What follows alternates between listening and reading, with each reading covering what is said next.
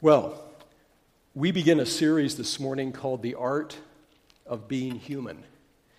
And I would like us to go right back to the very beginning of our human origins to see what God says about the art of being human.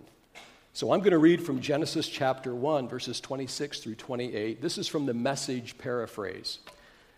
God spoke, "Let us make human beings in our image, make them reflecting our nature, so they can be responsible for the fish in the sea, the birds in the air, the cattle, and yes, the earth itself, and every animal that moves on the face of the earth."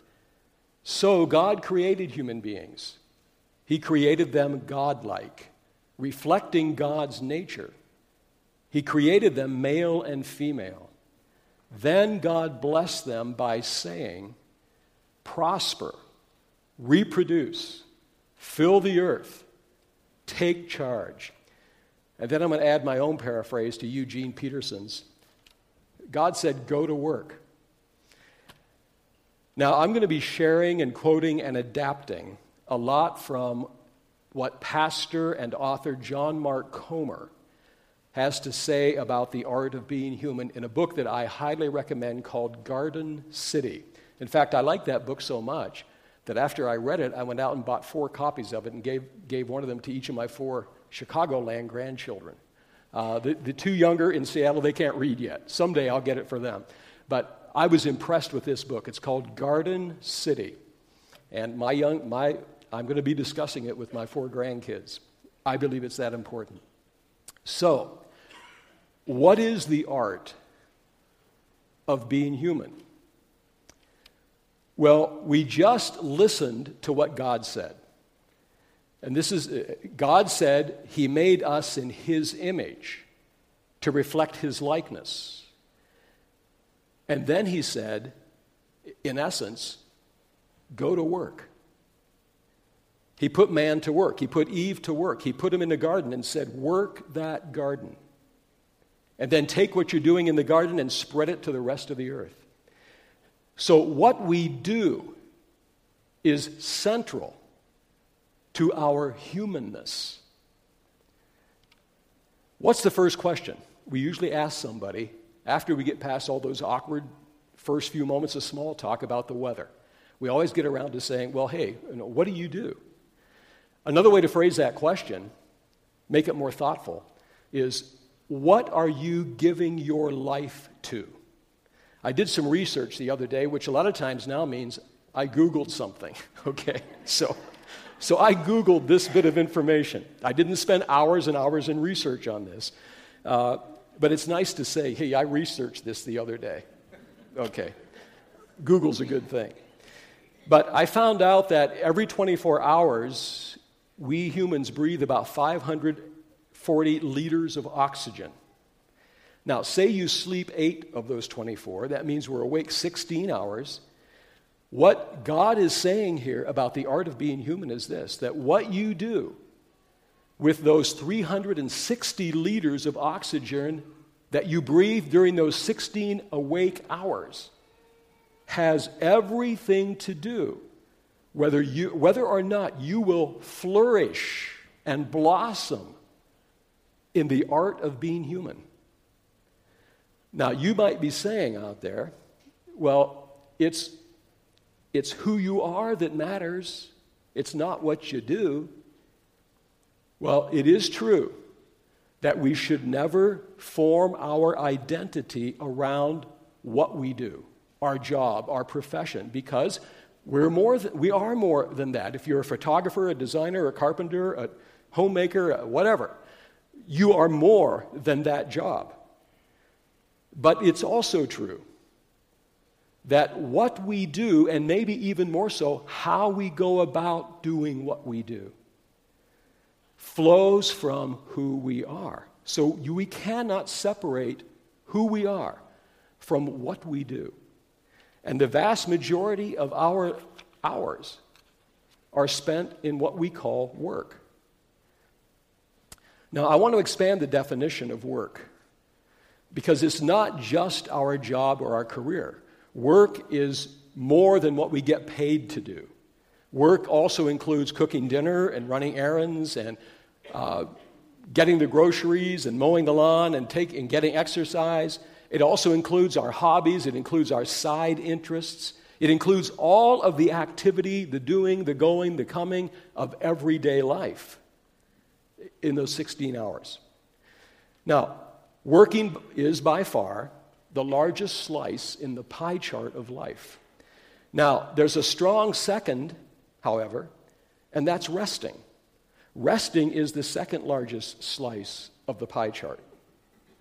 Now, let me define resting for a moment. It's not only the seventh day, the Sabbath day, that certainly is included, but it's also the hours we spend sleeping every day, the naps, the time off, the day off, the time on the couch reading a good book or watching the Bears beat Green Bay, or lunch with friends, or vacation. It's the time in the week when we hit the pause button. Now, what we see in Genesis, the very first chapter of Genesis, we see a rhythm. What do we see God doing? We see God working. It says he worked 6 days, or 6 stages, or in 6 eras of time, however you want to look at those early chapters of Genesis, to create this planet. He worked. But what did he do after that? On the seventh day, he rested. So there's a rhythm in God. He worked and he rested. And on that day of rest, what did he do? He stepped back and he enjoyed all that he had made, the fruit of his labors. He enjoyed it. But he took a step back from the labor to get renewed. Okay? We're made in God's image. Then I think that's saying that a big part of your life and mine is reflecting that same rhythm of being engaged in work, in productivity, and then stepping back and resting and hitting the pause button once in a while. Now, here's something I want us to think about right now. In the church, we very often spend the majority of our time teaching people how to live the minority of their lives. Now, what I mean by that is this. At church, we emphasize things like the importance of getting into the Scriptures on a daily basis. Spend time with God. Get into the Scriptures. Pray. And sometimes we would say, sometimes we view that as, well, that's the spiritual stuff of my life. Getting into the Word, praying, getting into church, all these kinds of things. Reading devotional books, all those kinds of things. That's the spiritual stuff. And you know what? I'm never going to minimize those as those are key priorities. Our lives will fail if those are not in place in our lives. So I'm not minimizing the importance of those priorities. But how many hours a day do you spend reading the Scriptures and in prayer? Well, let's say 1 hour, okay? If it's 1 hour, it's still only 1/24 of the entire day we have. So I want to break down the day for us into a pie chart. And the pie chart should show up on the screen, I think, if we're working out okay up there today. All right. Most of us sleep about 8 hours a day. And then we get up and go to work for another 8 or more hours per day. Now, if you factor in an hour for the commute, maybe throw in some time for gas and to get a cup of coffee, and then say we give 2 hours for meals and an hour for exercise, then if you add all that up in the way I broke it down, we have 8 hours for sleep, we have 12 hours for all that work and activities surrounding work in the day. That only leaves 4 hours of our day. Now, it's within those 4 hours that we do what we sometimes call, I alluded to a moment ago, the spiritual stuff. We're going to spend one of those 4 hours with God in His Word, in prayer. We might be reading a good devotional book. That might add another hour to it. We also got to spend time with our families and our kids and all those kinds of things. One of the evenings of that week, we're going to be involved in our ministry. Another evening that week, we're going to be plugged into our small group. 4 hours. High priorities. And I'm not minimizing those at all. But here's the point I am getting at. In the church, we not only need to talk about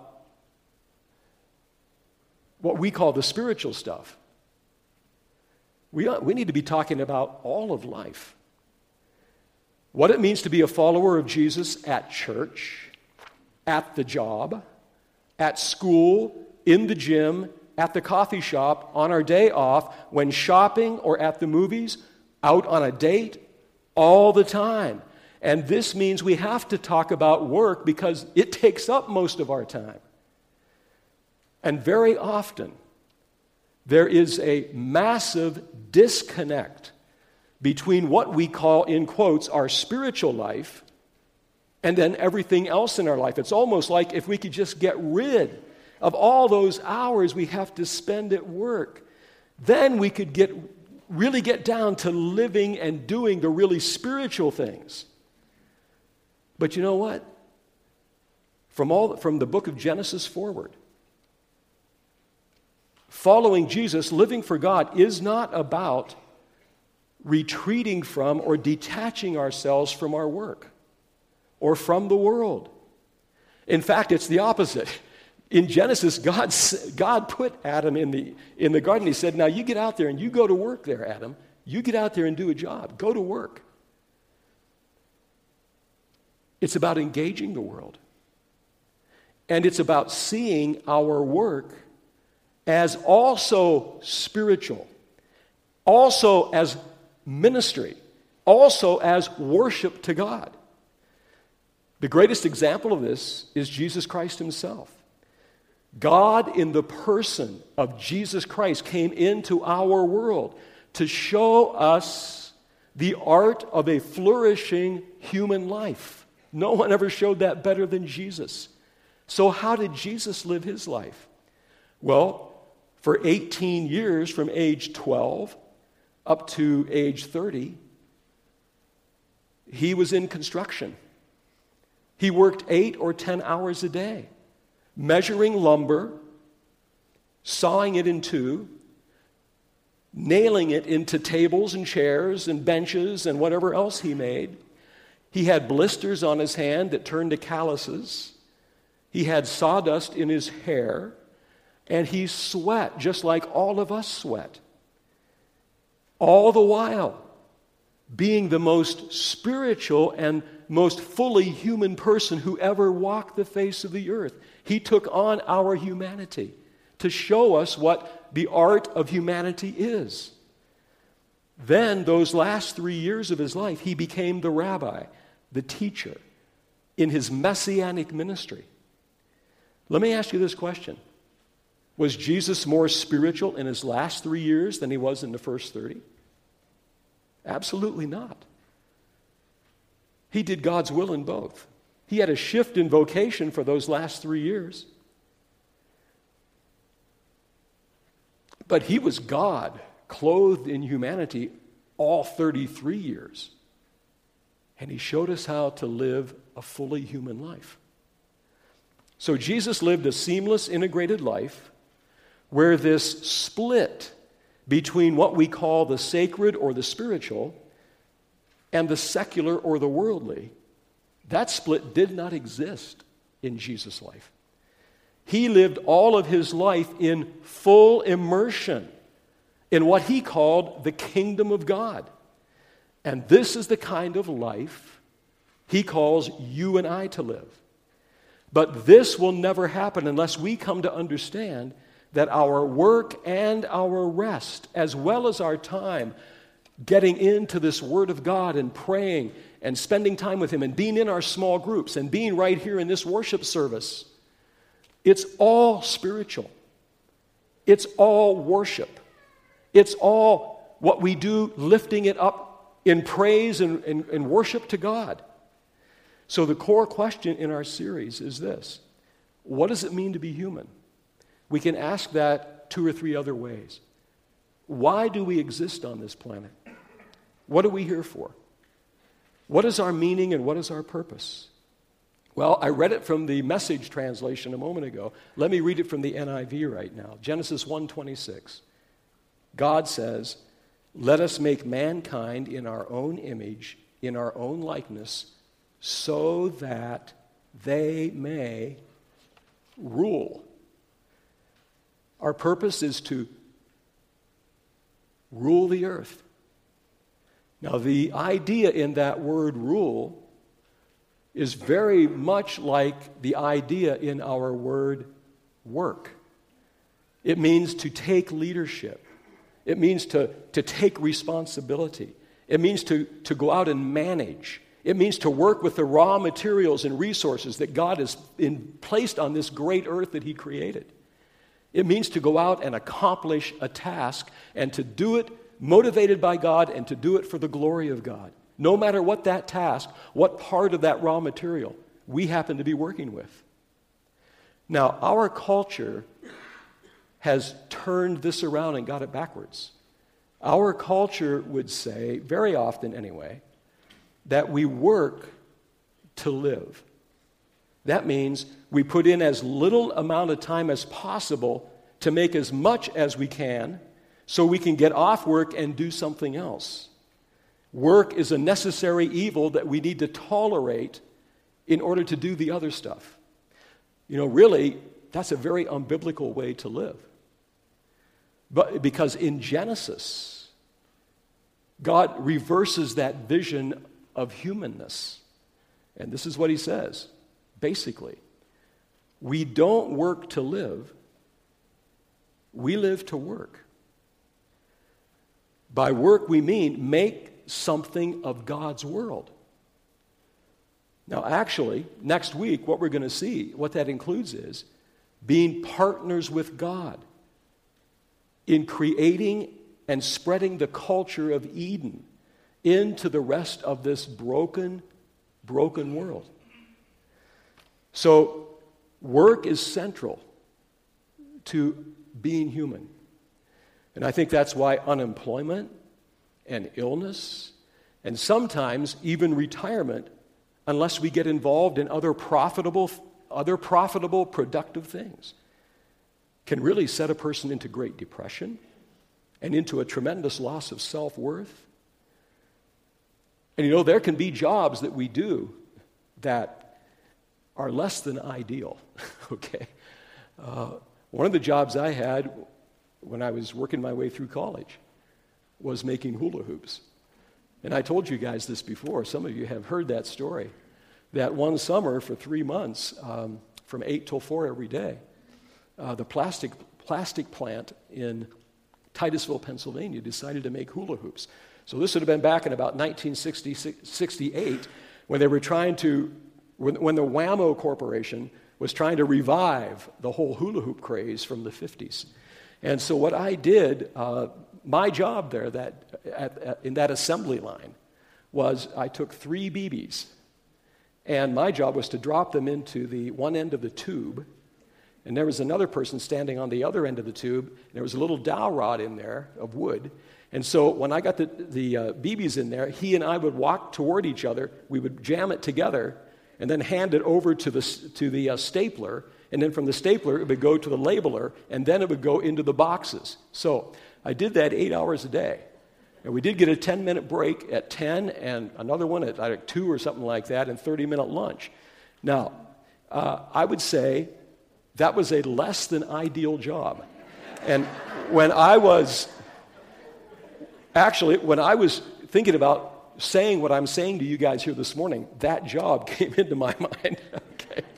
So I don't want you to think I'm talking from some ivory tower up here that has no bearing on reality and the realities of the work world. And the fact, and we're going to get into this next week, you know, we live in a broken world right now where it's tough to go out there and tough to put those 40, 50, 60 hours in per week. So I'm not trying to talk about some little flowery ideal up here that has no bearing on reality. But all I am trying to do is get us to take a fresh look at the Scripture, and it does say that God put Adam in the garden, and He said, Adam, go to work. And how many hours a day did Adam spend working? I bet he spent 8, 10 hours a day working in that garden, tilling it, taking care of it. And then the scripture says, in the evening of the day, in the cool of the evening, what did he do? He spent time with God.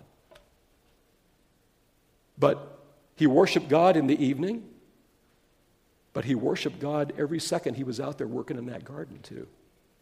He did it as worship. He did it as his ministry to God, because it's the ministry that God gave him. And I think we need to start looking at not just what we do in church as the ministry God's given us. We need to see all of our life as ministry to the Lord and worship to him. Because in all of our life, we are positioned by God and by the Holy Spirit in a place of influence where we shine like lights in this dark and messed up world. And the people that I worked with when we were making hula hoops, God put me there because during that summer, I had an opportunity to minister in the Titusville plastics plant. God didn't want Jim Nichols just to be a pastor that sits up and talks on Sunday mornings. But he put me out in a place where I had to be like a pastor, an influencer for Christ, a shepherd, in a plastics plant. And I don't know what plant he's put you in or what your task is or where you spend your 40, 50, 60 hours a week. But I do know this, by the authority of the Word of God, that God has sent you there right now to be an influence for him and to take that on as a huge part of your ministry and of your act of worship up to him, to do it for his glory. And I think that elevates, that Christianity elevates the view of our work. It doesn't diminish the view of our work and say, well, hey, retreat from the world, go find something spiritual to do. Well, hey, all of life is spiritual. All of it. There's not an ounce of it that isn't. Moses stood on holy ground in God's presence at the burning bush.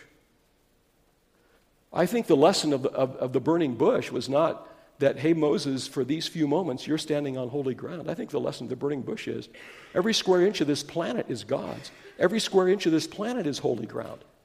We just don't recognize it part of the time. So the plastic plant, for me, that was holy ground for Jim Nichols because I'm one of his sons, and I'm there to do his work in that place and to shine out in the darkness. So everywhere you go, tomorrow morning when you go to work, you're on holy ground because you're a son or a daughter of the living God. He wants to shine through you there. So, now, this is what Paul says in Colossians 3:23. He's sort of picking up on what God said in Genesis. He's saying, whatever you do, work at it with all your heart, as to the Lord, working for the Lord, not for your human master, not for the boss. You're doing it for him. And that means we're going to really do a good job, the very best job we can do. Person that works in fast food is probably making minimum wage, I'd imagine. And that can be a struggle.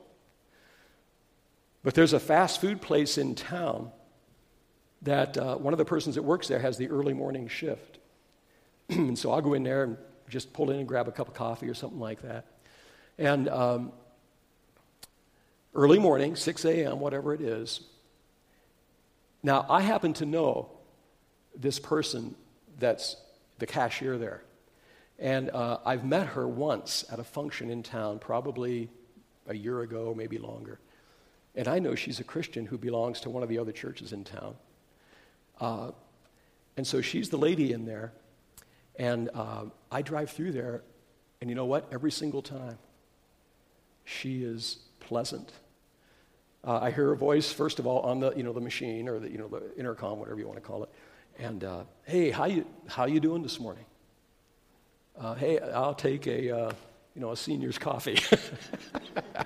So, and 72 cents, I think. So anyhow, I drive, and then I pull around, and then I see her face to face, and she'll say, hey, how you doing? Or she'll say, good to see you today. And then she'll say, hey, have a good day. Now, not every drive-through I've gone through has been like that. All I'm saying is this. This is a woman of God who gets it. She gets it. Can't be easy working that job, minimum wage. That cannot be an easy thing to do. But she's doing it not unto the boss at that store. She's doing it for him. Let's do everything we do.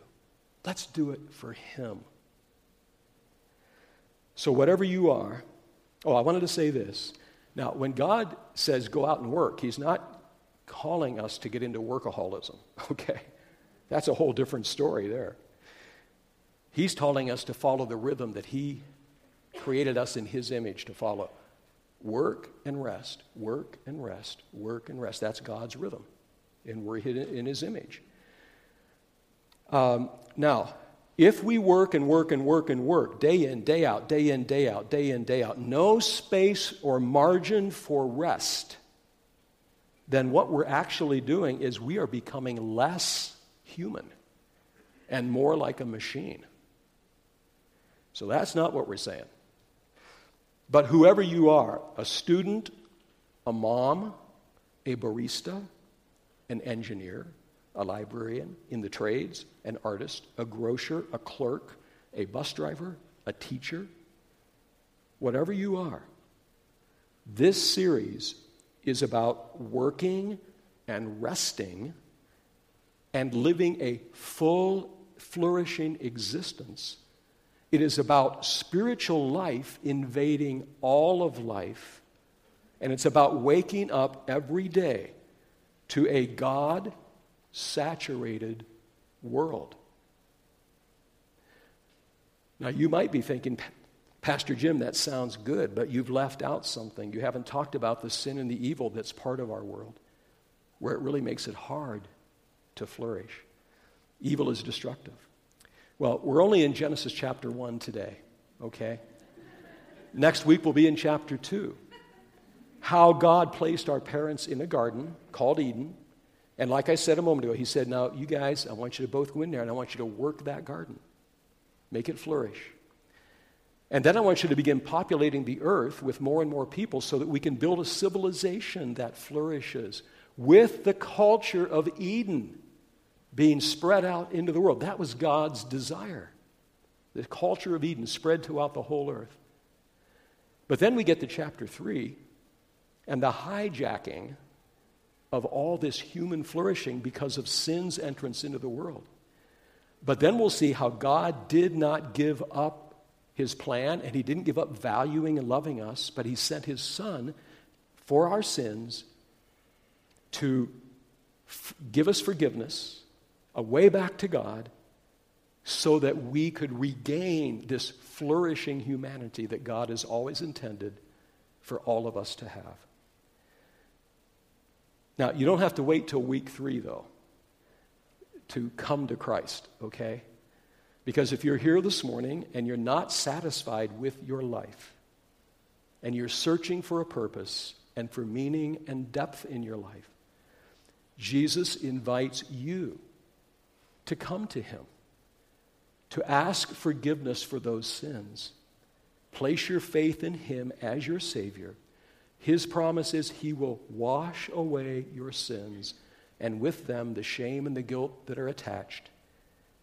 And then he himself will enter into your life to the deepest part, what we call our heart, and he will begin to fill your life with new desires.